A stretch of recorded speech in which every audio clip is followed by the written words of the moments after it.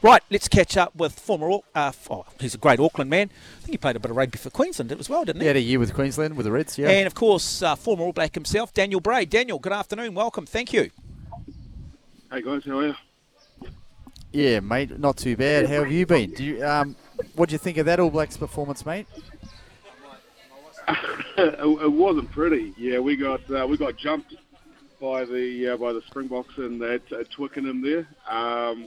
It was definitely tough watching. Firstly, though, I think the officiating was ridiculous.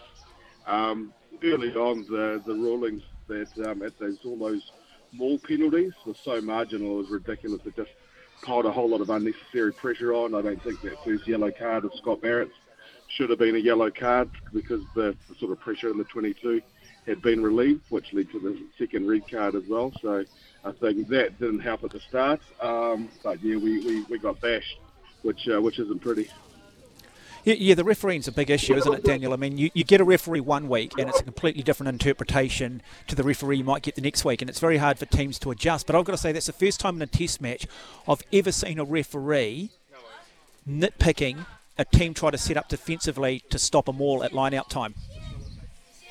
Yeah, it really is. I thought it was definitely over the top. Look, I finished my career, my last 5 years in England, and what's his name, Carly, I think, and those guys, they were young referees starting to come through, so find it quite tough. Watching these guys that were, just learning the ropes coming through, and now they're running internationals, but the England way of style of rugby, they very much love that set piece and give teams opportunities to really get in and drive. So I thought that his rulings were ridiculous, but we need to adapt a bit better. Mate, I didn't like how many times the TV match official was allowed to officiate on rulings on the field. It was like there was 5 referees, and that's never going to end well. I agree. Like going back, like that non-try just before half time, where the little knock on, that sort of things play on generally. That many phases back, he's poured through the whole play, but he missed a big swinging arm across Richie Monga's chops.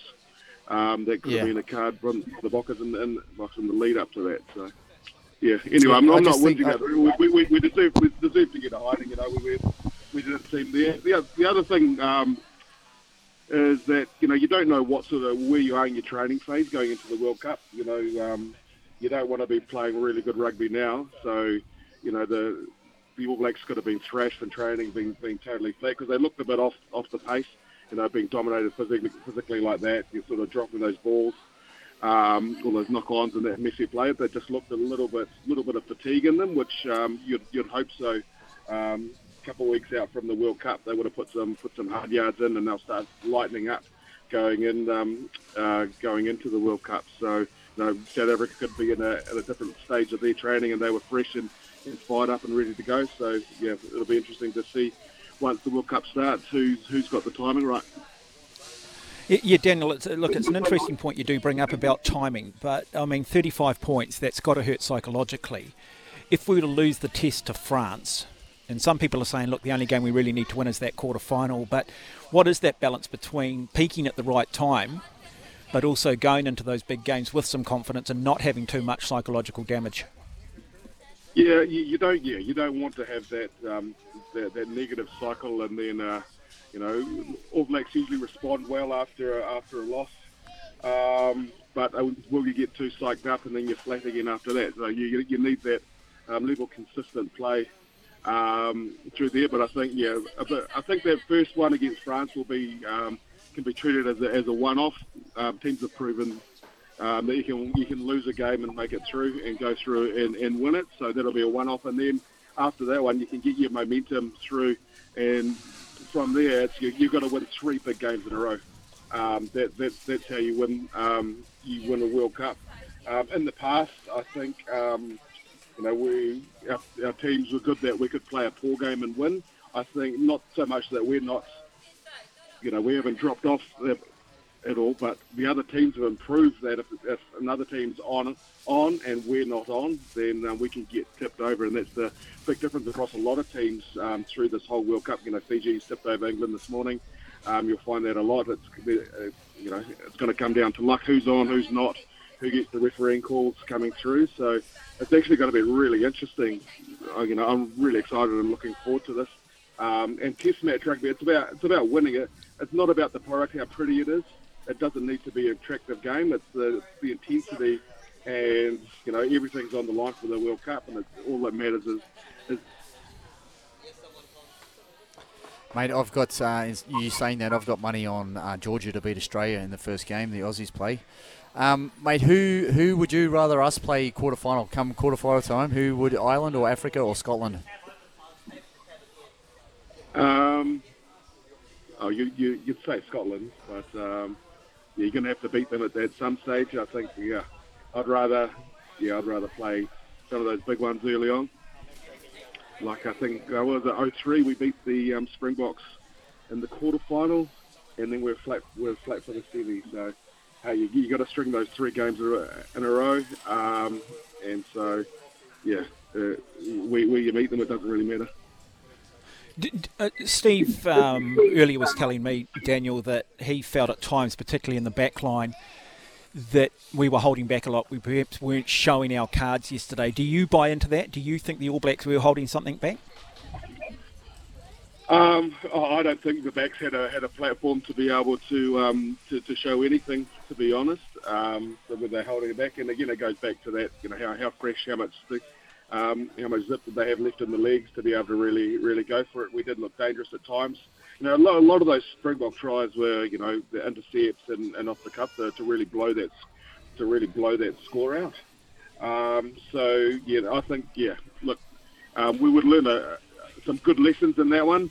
It's better to learn the lessons now than later on, especially around the officiating, about how the game's played in the Northern Hemisphere, that the Springboks play their super teams play in the Northern Hemisphere.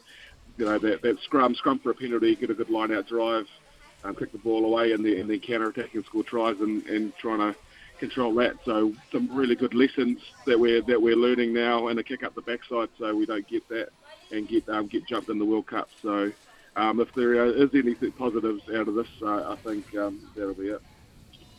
Mate, I seen in that second half, when we were actually trying to play rugby late in the second half, a couple of times we went wide with that rush defence the South Africans were using, and I seen, like, if we just hit the forward runners, but if we didn't go to the forward runners and we went out the back door to a back, I seen like 4-on-1s with a winger rushing in. There was easily opportunities to attack the space, but we just kept hitting the forward runners. And for the first time all year, I just thought that maybe we're not showing our full hand just yet. It's hard when you're a man down to try and hit that wider space, but that's what that rush defense does. That pushes you into those middle channels, and when you hit those middle channels, you need to be able to win contacts and go through and free the arms up and play through and hit the next hole and breach and go through there. And if you're not quite on and you're being dominated physically, you can't exploit that. We did have a couple of little chances through there, but how many of those little offloads did it work where 9 times out of 10 the All Blacks they come off. So I think we'll be in better nick come World Cup, and those things have a higher percentage of coming off, because that's our game, that's our X factor. We can go through and play and do those offloads and pour it on with teams and put the game away in short spells like we did earlier in the international season. Daniel Braid, been a privilege and a pleasure to have you on the program. Thank you for taking the time. Greatly appreciated.